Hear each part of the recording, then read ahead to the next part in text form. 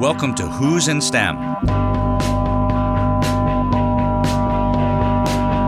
I'm Ken Ono, your host and the STEM advisor to the Provost and the Marvin Rosenblum Professor of Mathematics at the University of Virginia. On Who's in STEM, our goal is to evoke flights of imagination and wonder by showcasing the cornucopia of all that is STEM at UVA, the marvelous world of UVA science, technology, engineering, and mathematics. As a teen in the 1980s, I discovered cycling. I explored the gorgeous windy roads of Baltimore County. On my 21-pound Peugeot PSV10 racing bike, clad in wool cycling shorts, Italian cleated cycling shoes, and a flimsy hairnet helmet, I imagined myself racing the Europeans on the roads of the Tour de France. I learned about the importance of exercise, both for physical and mental health. My early morning rides before school were my first experiments in deep meditation and visualization. And I learned that I'm at my best in a trance-like state, enjoying a union of body, mind, and soul. These are skills I put to use today as a theoretical mathematician. There was this intersection near Loch Raven Bridge, a picture postcard spot.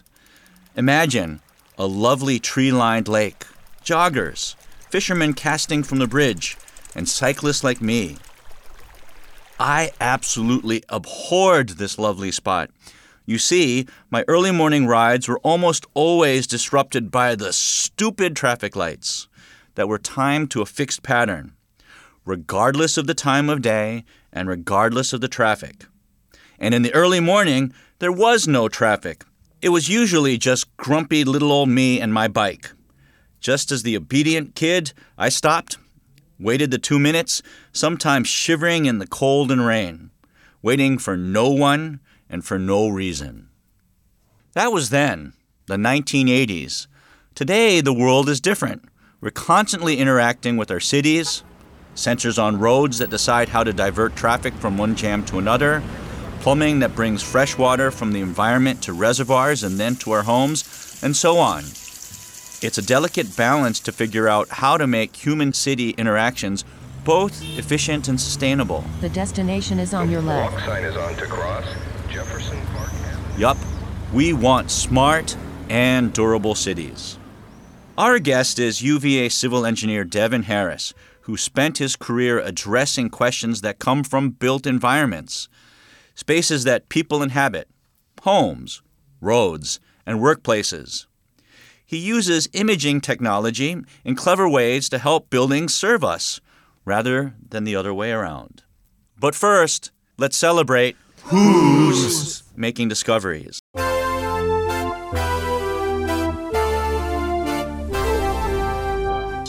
UVA physicists, in collaboration with Fermilab and the U.S. Department of Energy, are making their final touches on the cosmic ray veto detector to better understand the particle physics that makes our universe. This detector hopes to observe subatomic particles known as muons decay into electrons. UVA chemistry PhD students Rochelle Turiello and Rena Nouari are using application-driven chemistry to expedite DNA profiling. And they've completed a working prototype. Potential applications include early cancer detection and crime scene investigation. UVA health researcher Eileen O'Rourke and her team are developing a potential anti-aging approach for healthy living. They propose a 2-enzyme approach to facilitate autophagy, a cell rejuvenating process. The approach aims to detoxify the body of glycerol and glyceraldehyde, harmful byproducts of fat that naturally accumulate over time. And that's Who's making discoveries.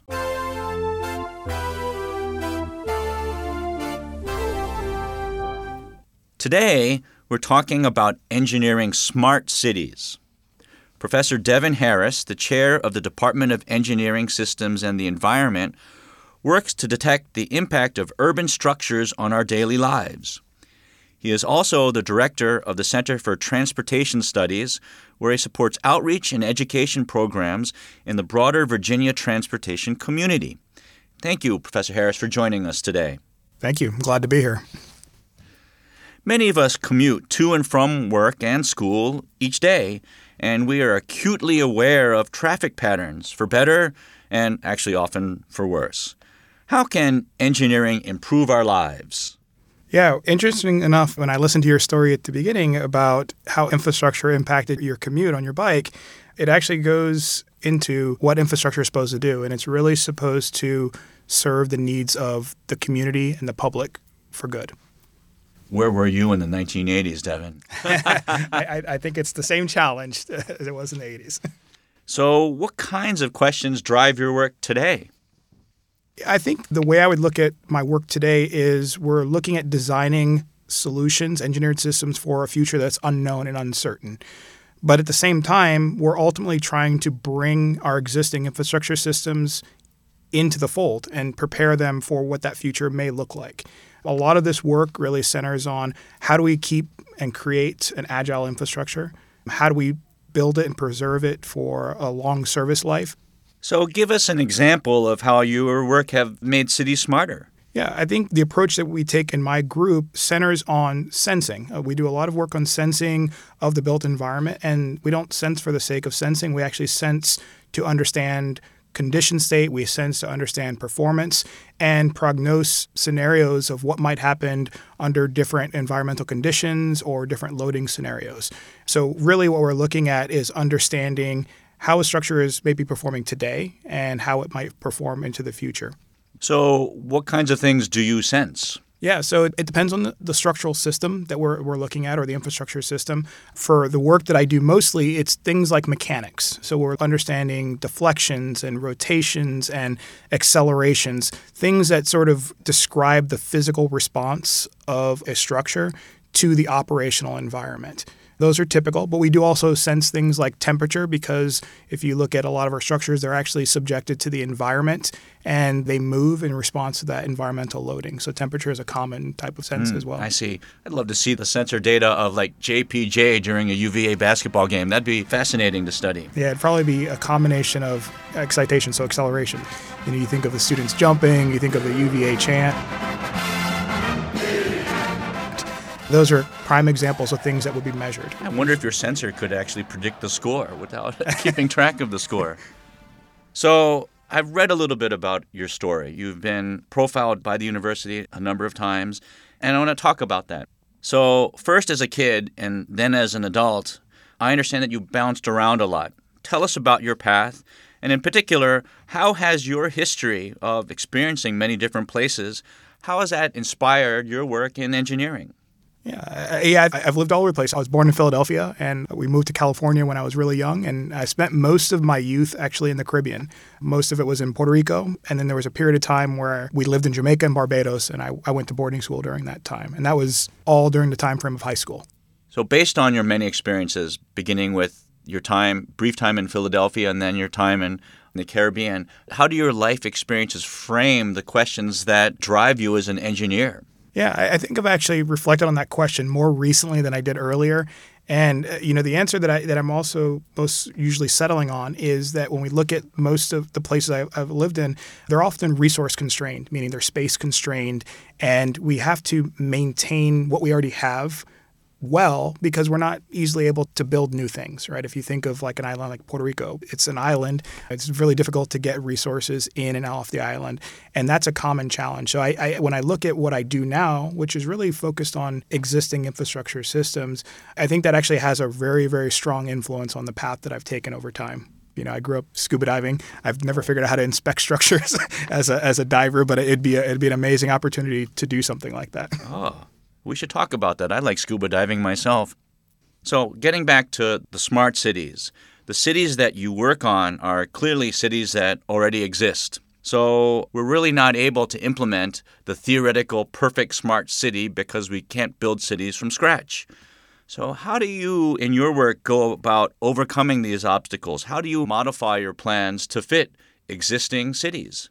That is ultimately a very, very large challenge. As you mentioned, most of our cities are already built. We do build new assets within an existing city pretty regularly. So when you say incorporating new assets into a city, what are we talking about? Are we talking about a new subway line, or give us examples of... Yeah, so maybe one of the most common examples of something that would fall into a smart city would be like a new building. And so we build new buildings on a regular basis. Sometimes we tear ones down and sometimes we retrofit existing structures.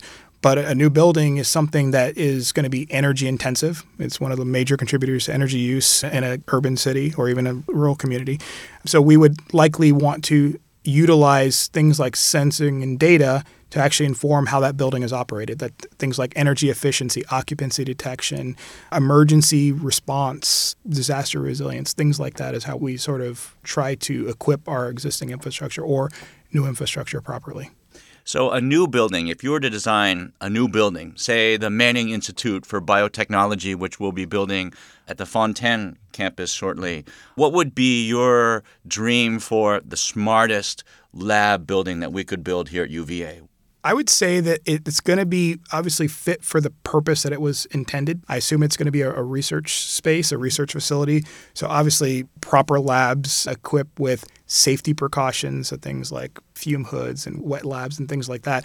But I think really from a sustainability perspective, we need these buildings to be efficient, number one. So that's kind of a materials challenge and a design challenge. But we also need them to be agile, meaning that they respond to the current conditions and potentially future conditions. So a smart building might look like one that is detecting how people are coming into and out of the building and how they're using it properly and turning lights off effectively, pumping air into the right spaces to create clean, breathable rooms as opposed to keeping stagnant conference rooms. So regarding the sensing, privacy is it's a big issue right now. If there are cameras and sensors all over the place, what kind of assurances can you give ordinary people like me that the sensors are being put to good use? Yeah, that's actually a very, very difficult challenge because in the end, what we're trying to do is not necessarily detect individual users in anything we do. So when we engineer systems, we build that into the plan. An example would be something like pick a hospital as an example. If you go into a hospital, you really don't want to be able to see what patients are experiencing, but you want to know, is the air quality bad? Do they have adequate fluids for whatever their needs may be? So I think you have to build these protocols into your or the contagions floating in the...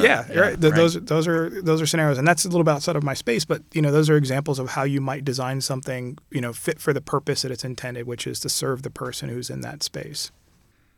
So turning to examples of existing cities, we have to talk about Charlottesville, our hometown. A town built around a great university. In what ways can your work make Charlottesville smarter? I think the way I would say that our work holistically is going to make Charlottesville smarter is actually leveraging the collective intelligence of the whole community. So it is going to be an engineering challenge, but it's also a community challenge. Some examples of how Charlottesville is already smart. We look at the examples of the bus systems that exist here in Charlottesville. Historically, we would look at a bus system that would show up at a certain time, and you get on the bus and you get off at a certain time, and you hope it's on time. Now we actually have monitoring of the buses that allow us to know where they are at a given time. We also have access to things like how many people are on the bus at a given time, so it kind of gives us information on usage. Amazing. I remember when I used to take the bus when I was in college, the idea that you could have any clue as to where the next bus would be, that would have been mind-blowing to me. So, thank you for helping us make our cities smarter. So now turning to your work as an engineer here at UVA. You're a member of UVA's Link Lab, and I've heard so much about this lab. And correct me if I'm wrong, but I believe that the idea is to bring together diverse engineers with expertise that run the gamut, with the idea of investigating and improving issues that are at the intersection of technology with physical space. Tell us about the lab. Yeah, absolutely. So the Link Lab is UVA's Cyber-Physical Systems Laboratory, and it's actually under the direction of Professor John Goodall, who is actually a civil engineer by training. And the Link Lab focuses on a couple of core areas, one of them being smart cities, another being smart health, and then the third being autonomous systems, and there's also an intersection of a technology of Internet of Things. So all of those fall within the umbrella of a smart city. So if we think of all the different aspects that are part of a smart city, sensing, autonomous vehicles, they all have to interact at some point.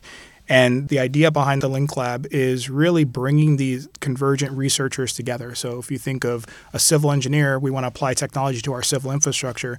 Often that's done with collaborations for computer science and electrical engineering. How do we implement these technologies in our complex infrastructure systems? And some of the work that the Link Lab is really focusing on is establishing what is a smart city, right? And can we do it in our own space? There's an initiative that we're pushing forward on now is trying to establish UVA as its own smart city, right? We have all of those interesting assets. We have people. We have buildings. We have bridges, roads, water systems. And we also have a lot of data behind the scenes that actually make it an ideal candidate for trying something like this out. Well, that's super. That's super. And by the way, President Ryan and Provost Balcom, one of their main grand challenges is about modernizing the world, preparing the world for our digital future. So, Professor Harris, you were formerly the director of the Clark Scholars Program, which provides an extensive set of educational and financial opportunities to students from underrepresented groups in STEM. Tell us about the program. Yeah, absolutely. This program is actually a really interesting one that is supported by the Clark Foundation and matched by a gift from the university, the Bicentennial Fund, which is a significant investment. And the intention in the investment is actually invest in the students. From an engineering school's perspective, we typically provide our students with foundational technical training. And the model for the Clark Scholars Program was actually give them additional education and training that extends beyond that. So training in business, intended to give them experience in service and leadership, but also give them global perspectives. There's a global experience as part of the program. And the model of the program is actually built on a cohort. So the students work together in early stages to get to know each other. They establish a sense of community, and they're all progressing towards a common goal. So when do students enter this program? Do they apply to this program in their first year or their second year? How does that work? Yeah, so the students who are admitted to UVA, there is a requirement to have a demonstrated financial need as a basis of the program. But the students are invited to apply if you meet that criteria, and then they're selected to join the program. And they join, interestingly enough, in the summer prior to their first year. So they actually have to commit to a 6 to 7 week summer intensive program where they take some of their early courses and they actually build community. So it's a 4-year program. So the idea is that they're living and learning together in those early stages, and they form that community that's hopefully carries forward for their entire time. So how many students are there in a typical cohort? Our current model is 20 students. We started with 15 per cohort, and we've moved up to 20, and it's supposed to go on in perpetuity. So as a former director of this program, I'm sure you got to know 15 to 20 students every year very well, right? You must be very proud, right? Are there some stories you could tell our audience about successful Clark Scholar graduates? Yeah, absolutely. I could think of probably a few stories, but I think it's probably important to note that we just graduated our first cohort last year. Oh, okay. And the second cohort's slated to graduate this year. So a couple key points is 100% graduation rate, which is amazing, and also 100% placement post-graduation. So almost all of the scholars went into industry in some form, and we had a few that are actually going to graduate school. And, kind of reflecting back on our discussion about the Link Lab, we actually have one student who has started her PhD at UVA working with a faculty member in the Link Lab. And, it's fun now to see her in that capacity as a researcher, transitioning from being a Clark Scholar, which is primarily our undergraduate program. Well, that's amazing. That's great. Programs at work. Well, thank you, Professor Harris, for being here today. You're a shining example of President Ryan's vision for UVA. That vision is to be great and good in all that we do. And thank you very much for making the world and UVA a better place. I'm Ken Ono, STEM advisor to the Provost and the Marvin Rosenblum Professor of Mathematics. You've been listening to Who's in STEM?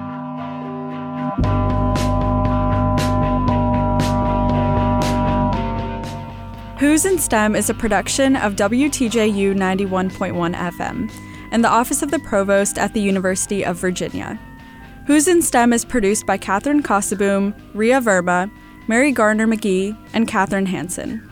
Our music is composed and performed by Robert Schneider and John Ferguson of Apples in Stereo. Listen and subscribe to Who's in STEM on Apple Podcasts, Spotify, or wherever you get your podcasts. We'll be back soon with another conversation about scientific and technological innovation at the university.